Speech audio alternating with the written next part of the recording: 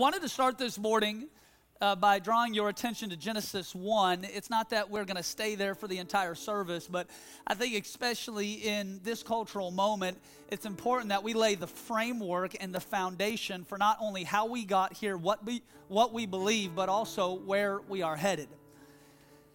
When God made light in Genesis 1, the Bible says he spoke to the darkness. When God made the galaxies, he spoke to the sky.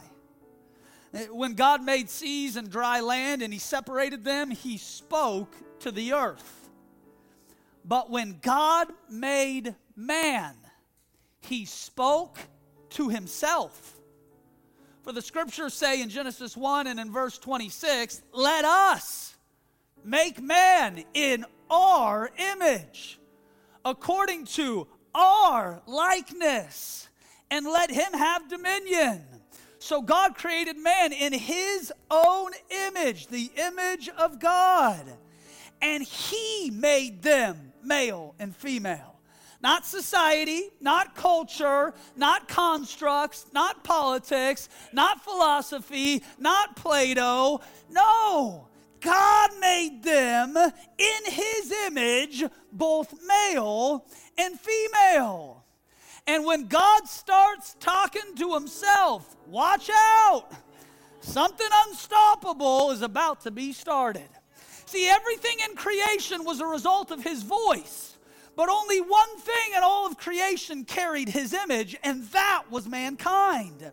It's the most basic function of our Christian belief and identity. There was a beginning, there is an intelligent designer, and God alone holds the blueprint for the human experience. And what does it mean to be made in the image of God, or in the Latin, the imago Dei? It means like God, you were created with the ability to reason and choose. Like God, you were created with a conscience and a moral compass. Like God, you were created for fellowship and connection, because everything in creation God said was good except for man to be alone. See, we are image bearers. We are not image makers. Which means this, we bear the image of God. We don't make up the image of God. We don't have permission to tell God who he is, but he has the authority to tell us who we are. In 1 Corinthians 11, it says, man is the image and the glory of the Lord. In Colossians 3, it says, your new nature is seated in the image of its creator. In James 3, it says, mankind is made in the likeness of God. And see, when you get saved, you start the process of becoming by grace what God is by nature. And this process is called theosis. It's the transformative process by which we come into likeness and union with God. See, he is righteous by nature. Therefore, we are becoming righteous by grace. He is holy by nature. Therefore, we are becoming holy by grace. He is good, and he is kind, and he is long-suffering by his nature. Therefore, you and I, we are becoming good, kind, and long-suffering by his grace. But I can't become like him until I am willing to be emptied of me. You'll meet a lot of people in this life whose identities have been distorted by sin. But you won't ever meet a person who wasn't made in the image of the Almighty. And when Jesus meets the woman at the well in John 4, he engages her in holy dialogue, helping uncover the image that she carries deep down inside of her. Oh, it's been distorted by 5 failed marriages, but somewhere underneath the pain and the trauma of her past failed relationships, there is an image that was waiting to be uncovered. When Jesus calls Zacchaeus down from the sycamore tree in Luke 19, he engages with a man over dinner in a living room, helping uncover the image that he carries deep down inside of him. Oh, it's been distorted by cheating and stealing and lying and extorting, but somewhere underneath the pain and the abuse of his poverty, there is an image waiting to be uncovered. See, the process of evangelism is helping uncover the image that lays buried beneath the surface of someone's abuse, pain, trauma, and abandonment. Do you know that it doesn't take faith to call out somebody's dirt? Everybody has it.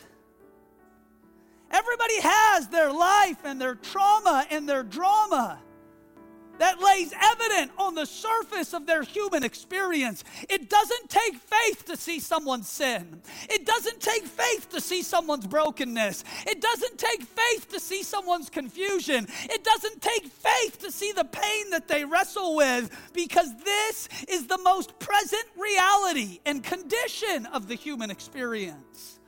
But as believers, we understand that God doesn't look on the outward, He looks on the inward. He doesn't just look at the exterior of the human circumstance. He looks at the interior. And as believers who are made in His image, in like manner, we uncover the dirt of people's lives until we find the image that has laid underneath the surface the entire time. You're not your divorce. You're not your abuse. You're not your bankruptcy. You're not your brokenness. You were made in the image of an intelligent God. And somewhere underneath the dirt of your life lays residential, the exact person that God has created you to be. And the world loves to cover up your image. But all of a sudden, when you meet a Spirit-filled person who carries the heart of the Father through conversation and love and kindness, they begin to work off the layers of all of your pain and all of your purposelessness and your senselessness and your confusion and your suicidal thoughts and your depression, until one day you reflect the image of the one who fearfully and wonderfully made you, who formed you in your mother's womb, who gave you a good plan and a good purpose, who from the foundations of the earth sent His one and only Son to die on your behalf. It's Pride Month. And our culture today is obsessed with asking the wrong questions. The question is not, can I be gay and Christian? The question is, can I rightfully attach any adjective to my Christianity and still claim to be a follower of Yahweh? I would submit to you today that whatever word, whatever identity, whatever phrase, sin, or qualifier that comes before the word Christian actually reveals the real God that you serve. You can be a Christian who struggles with all sorts of things, but as soon as your struggle becomes the adjective that defines your Christianity, you have fallen into idolatry and failed to make Jesus Lord of your life.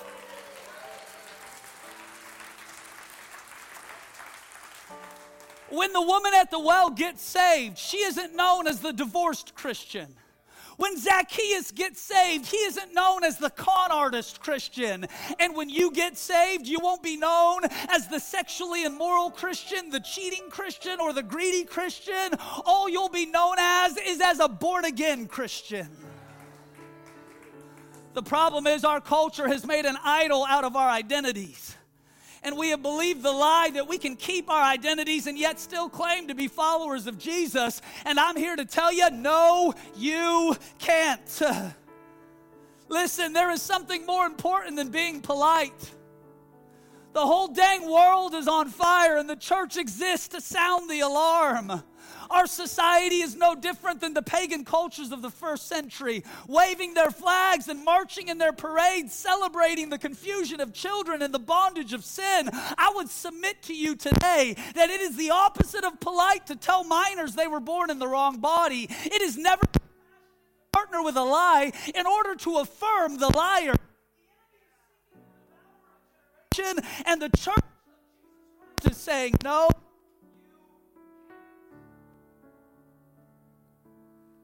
There are 8 billion people on planet Earth today. Because in the midst of an empty garden, God had a conversation with Himself and said, let us, the triune Godhead, make man in our image. As a core doctrine, Christians affirm the Trinitarian nature of God. The belief in one God made manifest in three persons: God the Father, God the Son, and God the Holy Spirit. Co-equal, co-eternal, and consubstantial. A tri-personal yet singular God who is equal in their divinity, united in their purposes, and yet distinct in their roles. Oh, we reject the heresies of the Mormon and the Jehovah's Witness cults.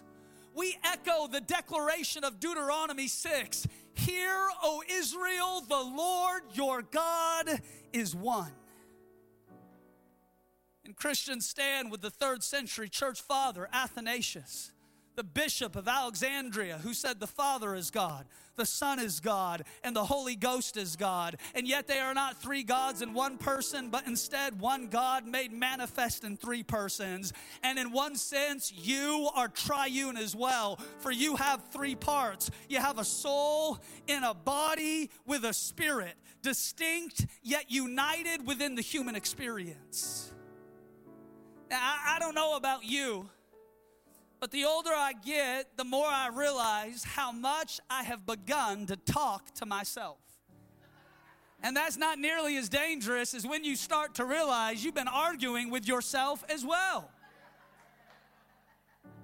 But see, all throughout the scriptures, the God of the universe hosts holy conversation within himself. And in doing so, it reveals the heart of God for all of humanity. And maybe the most profound example of this comes from John 17, where Jesus is offering a private prayer to the Father. It's not recorded in any of the other Gospels, but John, because he is the closest follower of Jesus, likely follows him to a deserted place, eavesdrops, and writes down the prayer that Jesus prays. It's the prayer that happens right before the Garden of Gethsemane. It's the prayer that will launch the beginning of Passion Week, the betrayal of Christ, his crucifixion, and eventually his resurrection. Theologians refer to it as the high priestly prayer. Spurgeon said it like this: it was the pouring out of Christ's soul prior to him being poured out unto death. And in John 17, we get a front row seat to the prayer diary of Jesus as he expresses his heart to the Father. And in John 17, starting in verse 1, the Bible says this: now Jesus spoke these words. He lifted up his eyes to heaven. He said, Father, the hour has come. Glorify your Son, that your Son may glorify you. For you have granted him authority over all people, that he might give eternal life to all those who you have given him. Now this is eternal life, that they may know you, the only true God, and Jesus Christ, whom you have sent. In the Old Testament, the word glory meant weight. In the New Testament, the word glory, it means to shine. So when the Bible speaks of glory, it is happening at the linguistic intersection between the weight of reverence and the shine of brilliance. Christ empties himself of divine prerogative when he comes to earth. Therefore, John 17 is a prayer of reunion. Father, the hour has come. It has now arrived. May the world see the reverence and the brilliance of who I am, that they may worship the Father above and be convinced that you sent me. And do you know why God pours his glory out on the church? So that we would know him, the only true God, in Jesus Christ, who he has sent. When we are asking for the glory of God to fill our lives and to fill this church, we are asking for the revelation of the Father to be made manifest in the lives of the people who gather in this building, that you would be utterly convinced Jesus is the pearl of great price. Jesus is the treasure hidden in the field, and he alone is worthy to receive worship and praise, and it is worthwhile to give your entire life to him. A church without glory is like a car without oil. A Christian without glory is like a lamp without light. The glory of God is the reality of his presence that takes you from head knowledge to heart experience. No, we aren't following Jesus because of just theological realities, but instead because he has captured our hearts and transformed even our most deeply held desires. And there's a reason why we hear testimonies like this. I haven't been in church in 40 years. I've been angry at God, hurt by other Christians. I wasn't even trying to come to Pursuit. I was trying to go to the restaurant. I was walking by this building. I heard music playing in the sanctuary. I stumbled into the building, mad at God, mad that I was here. But as soon as I crossed the threshold of those doors, I began to weep uncontrollably. I can't explain it. I probably look pretty foolish for doing it, but I have walked in and I sense the real presence of a real Jesus who has drawn close to a real people. And maybe this is the moment for me to lay down all of the dirt that has separated me from him and give this God a second chance in my life. Oh, it is not by power and it is not by might. It is by my Spirit, saith the Lord. That's why we need an outpouring of God's glory in the church. The church is not just a container of facts. It's not just a museum of past movements. It's not just a collection of theological realities. It is the house of the living God by which his glory dwells.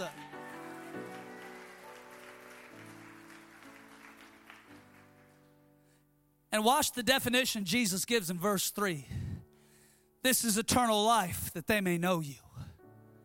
See, you can have all the nicest toys, and you can have the highest income, and you can have the white picket fence, the 2.5 children, and the perfect life. But if you don't know him, my friend, it is of no eternal value what you have gained on this earth. You must know this Jesus. And watch what Jesus prays in verse 4. The private prayer of Christ continues. I have brought you glory on earth by finishing the work that you have given me to do. And how can Jesus say that he has finished the assignment before he has actually died on the cross? Because, my friend, this has always been the plan of God. Do you think that Jesus was somehow unaware that when Adam and Eve took fruit off the tree and brought sin into the world, that it would not be the plan of God one day to put himself on a tree and bring salvation back into the world? And this is why the scriptures say, for the joy that was set before him, he endured the cross. No, the cross wasn't joyful. The crucifixion wasn't joyful. The crown of thorns wasn't joyful. The lashes on his back wasn't joyful. The shame wasn't joyful. Then what was the joy? It was you and it was me. It was the reward of his suffering, that through the sacrifice of the Son of God, many sons and daughters would come into right relationship with the Father. For we have received the Spirit of adoption, by which we cry out, Abba, Father. You were the joy of God. I was the joy of God. This church was the joy of God. He saw this moment when he was on the cross. He saw your life when he was on the cross. He saw every moment of your painful journey while he was on the cross. And he said, it is my great joy to give my life for theirs, that by my stripes they could be healed and by my blood they could be forgiven. That's why we celebrate communion. The cross is the foolishness to the world, but to us who are being saved, it is the power of God. You were the joy, and it was set before him. And Jesus tells the Father, I have brought you glory by finishing this work.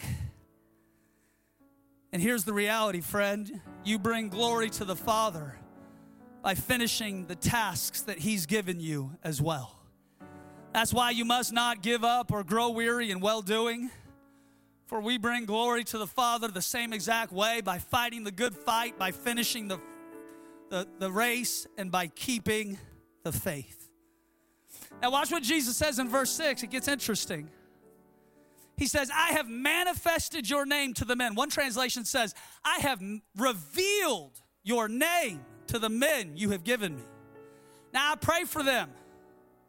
I don't pray for the world, but for those who you have given me, for they are yours. I've given them your word. The world has hated them because they are not of the world, just as I am not of the world. But I do not pray that you would take them out of the world, but instead that you should keep them safe from the evil one while they are in this world. I want you to notice the three things that Christ has done on your behalf. Number one, he has revealed to you the Father. Number two, not only has he prayed for you, he continues to make intercession on your behalf. And number three, he has given us his word. And Jesus, in his prayer to the Father, says, and I recognize the world will hate them because they are not of it. See, some Christians, they go their entire lives never facing friction because they have become convinced that the quickest path towards an easy life is to look no different than the world around them. But friend, we are a part of a countercultural faith. No, we are not bowing to the pronoun police. We are not waving the flag of depravity. We are not okay with Babylon discipling our kids. We are not shutting our doors because the government decided it gets to run the church. We are born from above. We are ambassadors of a different kingdom. And if catching flack is the price of being a kingdom person, then sign me up, because we are not ashamed of the gospel of Jesus Christ, for it is the power of God unto salvation. No, being hated is part of the job. Being slandered is part of the job. Being despised is part of the job. No, we're not intentionally trying to be disliked, but we recognize if we're going to follow in the footsteps of this Jesus, then blessed are they which are persecuted for righteousness' sake, for theirs is the kingdom of heaven. And in verse 22 of the private prayer of Jesus, that I'm so thankful the Apostle John eavesdropped in on to write for us today. In verse 22, the entire paradigm shifts. I have given them the glory that you gave me, that they may be one as we are one. I in them and you in me, so that they may be brought to complete unity. Then the world will know that you have sent me and you have loved them even as you have loved me. Father, I desire that they also, whom you gave me, may be with me where I am, that they may behold my glory which you have given me, for you loved me before the foundations of the world. See, most Christians are cool with John 17 until they reach verse 22, because in this verse, our theology must have a shift in its paradigm. For Jesus says to the Father, I have given them the glory that you gave me. See, in our Western context, when we hear the word glory, we think about it like taking the credit for the win at the end of the game.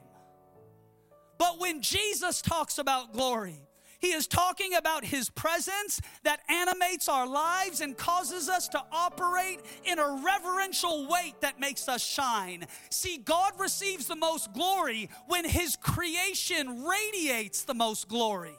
Our glory is not self-manufactured. It is a mirror reflecting the image of the one who fearfully and wonderfully made us. Watch what Paul says in 2 Corinthians 3. He says, therefore, since we have such a hope, we are very bold. No, we are not like Moses, who would put a veil over his face to prevent the Israelites from seeing the end of what was passing away. No, we all, with unveiled face, beholding as in a mirror the glory of the Lord, we are being transformed into that same image from glory to glory, just as by the Spirit of the Lord. See, when your business thrives, it's a reflection of glory. When your family prospers, it's a reflection of glory. When all hell breaks loose against you and you don't lose your faith, it's a reflection of glory. No, you're not just a broken down, busted up, wretched sinner, barely saved by grace. You are a shining light set on a hill for all men to see, and you, my friend, radiate the glory of the Most High God. And what is the purpose of God putting his glory on our lives and in his church? The purpose of glory is that we would be brought into unity. Because only a united church can heal a divided nation. Because united pagans are more powerful than divided Christians.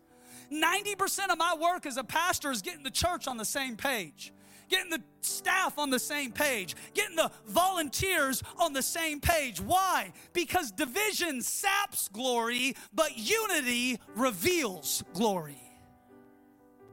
And watch how Jesus ends this prayer. Father, I desire. See, friend, the God who has everything desires something, and it's you. That they would be with me, and that they may behold my glory. Father, I desire. When the church radiates the glory and the presence of King Jesus, it brings honor and glory to the Father above. It fulfills the desire of Jesus. His last publicly recorded prayer. The last thing he'll say before beginning the worst week any human has ever experienced. And Jesus' prayer is for you and it's for me. Not just that we would behold his glory, but that we would become his glory.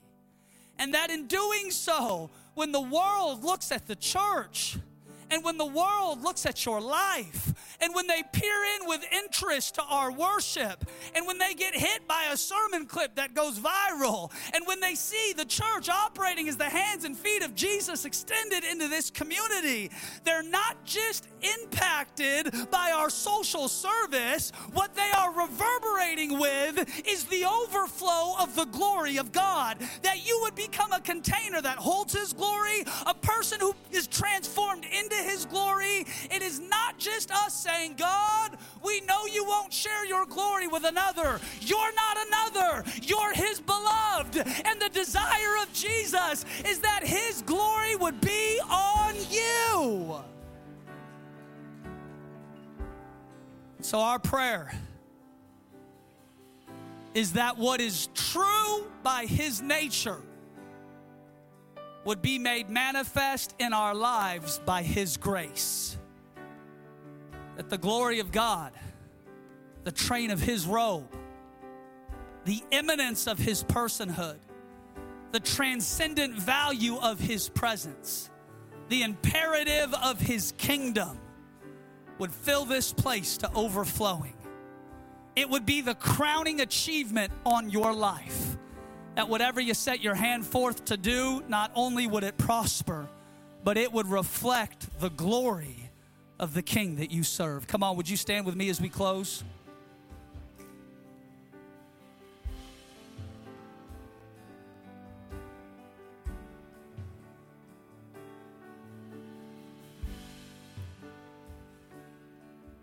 Listen, if nice churches and good Sunday service meetings could have reversed the course of this nation, we'd be in a lot better shape than we are today.